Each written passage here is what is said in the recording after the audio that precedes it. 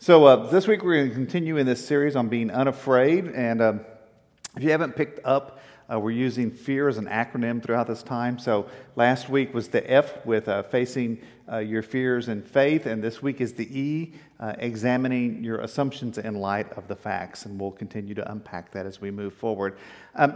A lot of you will know some of this, but I'm going to remind you, The War of the Worlds by H.G. Wells was actually published originally in Britain in 1898. I didn't realize it was that far back, but the first version of it came out in 1898, the first publication. And what you probably will remember is that Orson Welles directed and narrated a radio broadcast of that in 1938. And when he began it as if it was a newscast. He didn't say ahead of time, this is a novel. He just launched into it as if it was actual news. And across the country, people were frightened and scared and panicked. Some of the reports you've heard about, people flocking out into the streets and all that are way overblown. But nonetheless, a lot of people did call into law enforcement agencies. Some people did go and check with other people about it. And it did create quite a wave of fear across the country. And Orson Welles actually took quite a bit of heat for launching into it as a newscast without a preface at first to say this is a work of fiction. So all that happened in 1938. That's kind of become part of our urban legend. Here's the interesting part of that.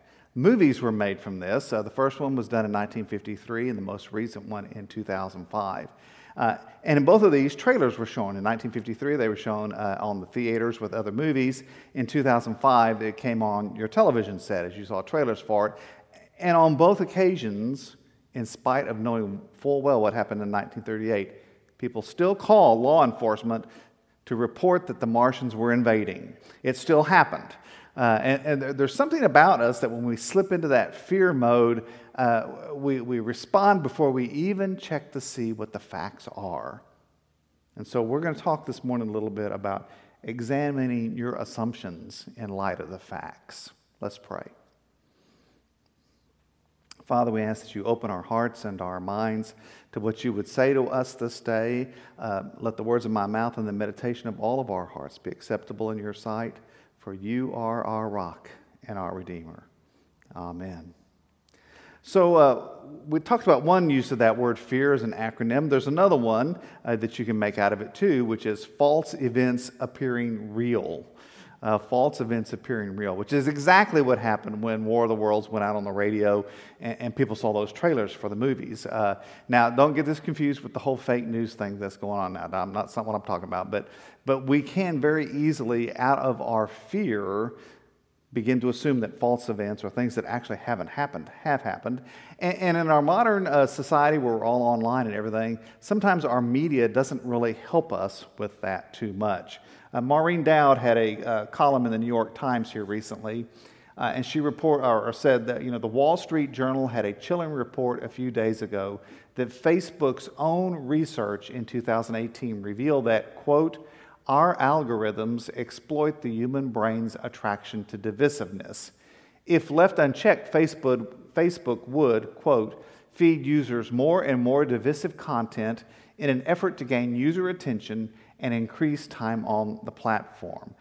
And that way in which the Facebook and some of our other social media feeds into our divisiveness or our fear may explain why the Pew Center recently found that 12% of Americans are happy with the state of the country, only 12%, and 71% are angry, and 66% are fearful. Now, I appreciate the irony that you're probably watching this on Facebook this morning, but nonetheless, it's a word of caution to us about how our media can manipulate the way we see things and our emotions and the way they operate, even if it's just an algorithm that's built into a program. And I'll remind you that part of the physical response to fear is that we have trouble focusing on small tasks. Our brain is directed to focus only on the big picture in order to determine where the threat is. So it's very easy for us to uncritically receive word, not necessarily facts, and become fearful and begin to perceive that as a threat before we even know if it's real or not. And too often I think that's what happens, and then we begin to build up this fear and this panic and this anxiety. If you go to Scripture and you think about what Jesus told us about finding truth, One of the more famous quotes is, "You shall know the truth, and the truth shall make you free." And here he's speaking of the truth of the gospel. This is actually inscribed above the entrance to the main building at UT. So any of you who've been there have probably seen that King James Version quote up there. But later in the book of John, you have this exchange between Jesus and Pilate. And Pilate asked him, "So you're a king?" And Jesus answered, "You say that I am a king. For this I was born, and for this I came into the world, to testify to the truth. Everyone who belongs to the truth listens to my voice." And Pilate asked him, "What is truth?" After he had said this, he went out to the Jews again and told them, "I find no case against him." Now that question, what is truth, is one that rings all through Scripture and across the centuries. What is truth? I remind you, I'm a philosophy undergrad, and one school of philosophical study is called epistemology, which is the study of how we know what we know and what is true. And when you use that word truth, it can mean a lot of different things, and we use it in a lot of different ways. We can talk about relational truth. Someone is true to someone else, which really is kind of a fidelity statement. You can talk about emotional truth, about how you feel about something. You can talk about artistic truth, which is very subjective. You can talk about kind of a more empirical truth, the facts that you can measure and weigh and so forth. You can talk about logical truths that derive from other things. And we use the word interchangeably a lot of times without being clear about what we mean. And so when we talk about, what's true, we really need to slow that train down a little bit and really examine what we understand to be true. Years ago, at one of our ordination services here in this annual conference, Bishop Walter Kimbrough preached the ordination sermon. He wasn't a bishop yet at that point, but nonetheless, obviously, it was a sermon that stuck with me over the years, and it had two main points. And the first point was, don't be too sure. And his point being that oftentimes we quickly jump to assumptions that we want to have and things that we like, and we assume that that's the truth, and we hold out as if it were true. And he said, you need to live with some humility. You're young, you're starting off on this, you really don't know as much as you think you do. So you need to have a spirit of humility about who you are and be open to the fact that there may be things you don't know, and maybe you need to learn some more. And so his first point, don't be too sure, was followed by this point, be very, very sure. And here he was talking about being very sure of the truth of the gospel and your relationship with Christ, because it's in that grounding that everything else would get defined. So obviously I heard that back then, and it stuck with me over the years. And the first part about that, don't be too sure and learning a little bit, kind of reminds me of another very familiar one, right? Do your homework. You heard it when you were growing up. I'm telling you again this morning. Do your homework. Explore. Find out what facts really are. Don't assume that just because you've heard something from here or there that it's truth, or because Orson Welles reads it on the radio. But do your homework and understand what's going on about all of this. Several years ago, we were having a finance committee meeting here. It was in the middle of raising money to build this building. And the finance committee came together, and a lot of money had been coming in for capital campaign, but the budget was hurting pretty bad, and the committee was concerned. Actually, they were fearful and getting really kind of tense. And my friend Jim Parker, who was the chairperson at that time, stopped the meeting, and he said, "Let's look at the facts." And then Jim unpacked the facts. He had charts and graphs to compare a historic giving and how it compared over the years, and what our overall giving was, and where the money was going, and what we had, and what we could expect. And he did a great presentation where he shared the homework he had done. And when the committee sat and looked at the facts, they calmed down. And they realized that while we were tight at the time, we certainly were not going down, and that we had every reason to be optimistic. When Jim brought that in and just walked them through what the facts were, their fears settled down. We need to examine our assumptions in light of the facts, and oftentimes when we do, we find there's not as much to be afraid of as maybe we thought there was.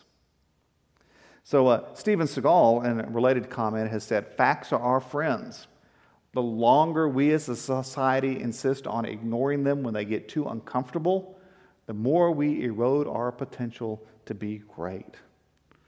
So we need to understand that facts are our friends and look at those. So I want to remind you, last week I talked about the big C a little bit, cancer, which is one of those things that oftentimes we hear that word and immediately have a tremendous fear response to that word. In my family, cancer runs. Both my father and my sister died of cancer. So we tend to have a pretty strong response to this word in our family. And as I talk to people, people will often say, boy, it just seems like cancer is everywhere. More people have it than ever, all those kinds of statements you hear. So let me just give you some facts. This is from the report to the CDC. First off, from 2012 to 2016, the incidence rate of cancer, the number of times it was diagnosed, was stable, stayed level in men, and it increased 0.2% in women, a very small increase.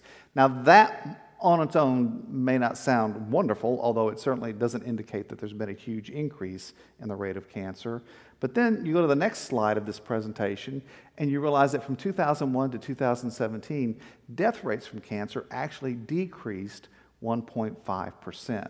And if you dig into this report, what you find out is the rate of increase in women was primarily due to earlier detection of certain types of cancer.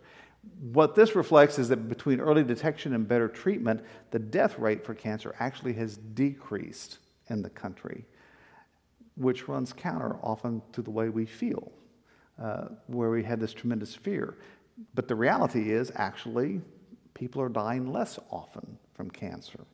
In the same way, you can think about violent crime in the country. The Pew Research Center put together these charts. The chart on the left reflects people's fear of violent crime. And so you can see that the fear kind of drops from, in 1993 down to, say around 2000, 2001, but then that sharp spike probably corresponds to 2001, 9/11. But you see that the rate continues to climb so that you have this increasing fear of violent crime. The chart on the right actually reflects the violent crimes per 1,000 in the United States. And you can see that actually the rate falls pretty dramatically throughout that whole time.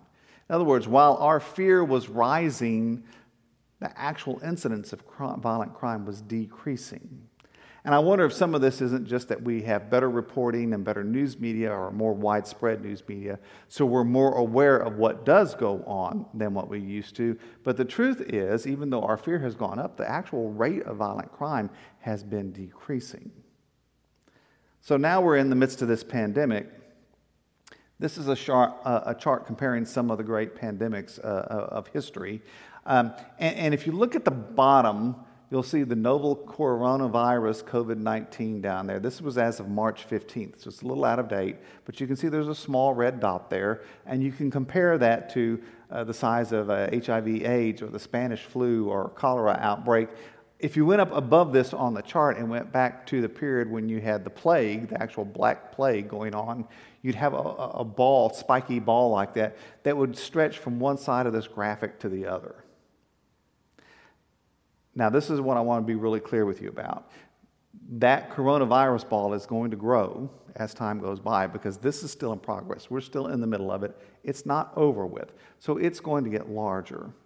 I also want you to hear very clearly that I am not putting this up as a way of saying you don't need to be concerned about this, because that coronavirus actually can kill you. And if you have doubts about that, you can talk to one of our pastors here, because we all can tell you of families who have lost someone to this coronavirus. It's real. It's very real. And we need to be careful. But what this chart also tells us is it's not the civilization-ending kind of disaster that some people have imagined it to be. And that as we go on and our medical community gets better about treating it and learning how to control it, it's going to become much more controllable and manageable. So there's reason to hope, even while we are at this point still being very cautious and careful, there's reason to hope, and we need to understand that it's not going to be a disaster, apocalyptic kind of civilization-ending kind of event. Just to set it into kind of perspective. The interesting thing with this is that when it began, there was so much about it we didn't know. We didn't know how it functioned. We didn't know what the symptoms were. We didn't know how to treat it. We didn't know how it got spread. And even as we've learned, there's still a lot of those unknowns that are out there as we hear about different kinds of effects it has on different people. And the truth is, much of the fear around it is not because of what we know about it, but because of what we don't know about it. It's the unknown that oftentimes is most frightening to us. When we don't know, our imagination begins to fill in all the blanks. Because that's part of the protective mechanism of the way we operate. If you don't know how dangerous something is, you imagine the worst. Because that's the way you protect yourself from it. And if it turns out to be easier than that, well, great. But that way you're not caught unawares. But that imagination can also betray us and cause us to overreact or to react when there's really nothing to be afraid of. Adam Hamilton tells a story about getting to know a man in his congregation, and as they talked with each other and became more well-known to each other, more acquainted with each other, they realized that they grew up not that far away from each other in Kansas City, but one of them grew up on one side of the avenue that divided the white neighborhoods from the African-American neighborhoods, and the other grew up on the other side. And the interesting thing is both of their parents told them when they were young, don't go past that street or something bad can happen to you. And so they grew up afraid of each other. Probably similar to the way some people in Austin have felt thinking about people that live on the other side of I-35 from where they live. They grew up in fear of each other, but what they were afraid of was what they didn't know. And years later, when they met each other and they began to talk and visit, they discovered that all along there really had been nothing to be afraid of. That each of them enjoyed each other's company.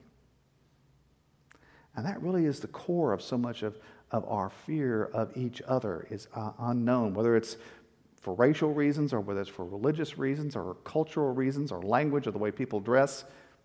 We're afraid of them not because of what we know about them, but we're afraid because of what we don't know about them. And the only way to address that is to get to know them. That fear of the unknown oftentimes is the greatest fear we carry, and it's also the one that can betray us the most because there are no facts. So we need to learn to push into that and to examine our assumptions and explore those in terms of what really is the fact in this situation.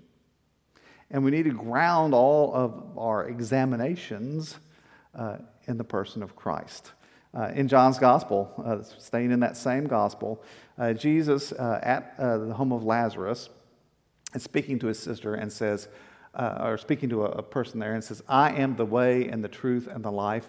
No one comes to the Father except through me. I'm the way and the truth and the life. Dallas Willard wrote this comment in Knowing Christ. He said, our field of knowledge is real life under God based on firsthand knowledge of Him. Our field of knowledge is real life, understanding what the facts are, what the reality is, but understanding that in light of the presence of God based on our firsthand knowledge of God. Bishop Todd Hunter of the Anglican Church recently put out a little document called Leading in Crisis, and in it he wrote these words. Reading N.T. Wright's God and the Pandemic prompts me to give you his take on reframing the issues of the day. Put Jesus in the center of the picture and work out from there. We don't start thinking and responding via the frame of anything else, political parties, political theories, theological action groups, or even extra-biblical theological constructs and schemes, and then try to fit Jesus and the kingdom into those frames. It distorts, pollutes, and marginalizes Jesus every time. Particularly as we move into the fall in this political season, right? Understanding that we start with the person of Christ. That's where we begin. And then we work our way out into the world from there. And as we do that, we're reminded that we have the help of the Spirit in that process. Jesus told his disciples, I still have many things to say to you, but you cannot bear them now. When the Spirit of truth comes, he will guide you into all the truth. For he will not speak on his own, but will speak whatever he hears, and he will declare to you the things are to come. He will glorify me because he will take what is mine and declare it to you. All that the Father has is mine. For this reason I said that he will take what is mine and declare it to you. The Holy Spirit never speaks in opposition to Christ, never speaks in opposition to God or the Word. But the Holy Spirit guides us into the truth of that in the context in which we find ourselves. So that if we begin with Christ and allow the Spirit to guide us, we can build a framework out that allows us to live, if not completely free of fear, because some things are worthy of fear, but without undue fear and undue anxiety. So just a couple of pieces of kind of summary on this. First off, as we talk about examining our assumption and a lot of the facts, is do your homework. Find out what the facts really are, not what someone has told you, but what they really are. Facts are our friends. They help us to understand what really is going on. Don't rely on secondhand information or word of mouth. Those of you who've been in academic kind of pursuits know that when you're doing academic work, it's always preferable to have a first source, an original source, rather than it is to have a secondary document. And so, don't rely on secondhand information or word of mouth of what you hear from someone or what you see quoted on the internet, but rather use an original authoritative source. Find an original source that has the actual facts, so that you know what is actually factually true. And use a non-biased source if you can find it. If you can find it. Understanding that these days that's more and more difficult to locate because everyone kind of wants to put their spin on things. And if you can't find that, use multiple counterbalanced sources. I'm always amazed on my news feed on my phone when reports come in, and they come from this media outlet and this media outlet, that they will sound very different, but they're talking about the same event. And so sometimes it's really important for me to read both of those kinds of interpretations and try to figure out, okay, so what really are the facts behind this story? What really is in common between those two sources? And then begin to think about what that means. It takes some homework. You have to do your homework to understand what the facts are.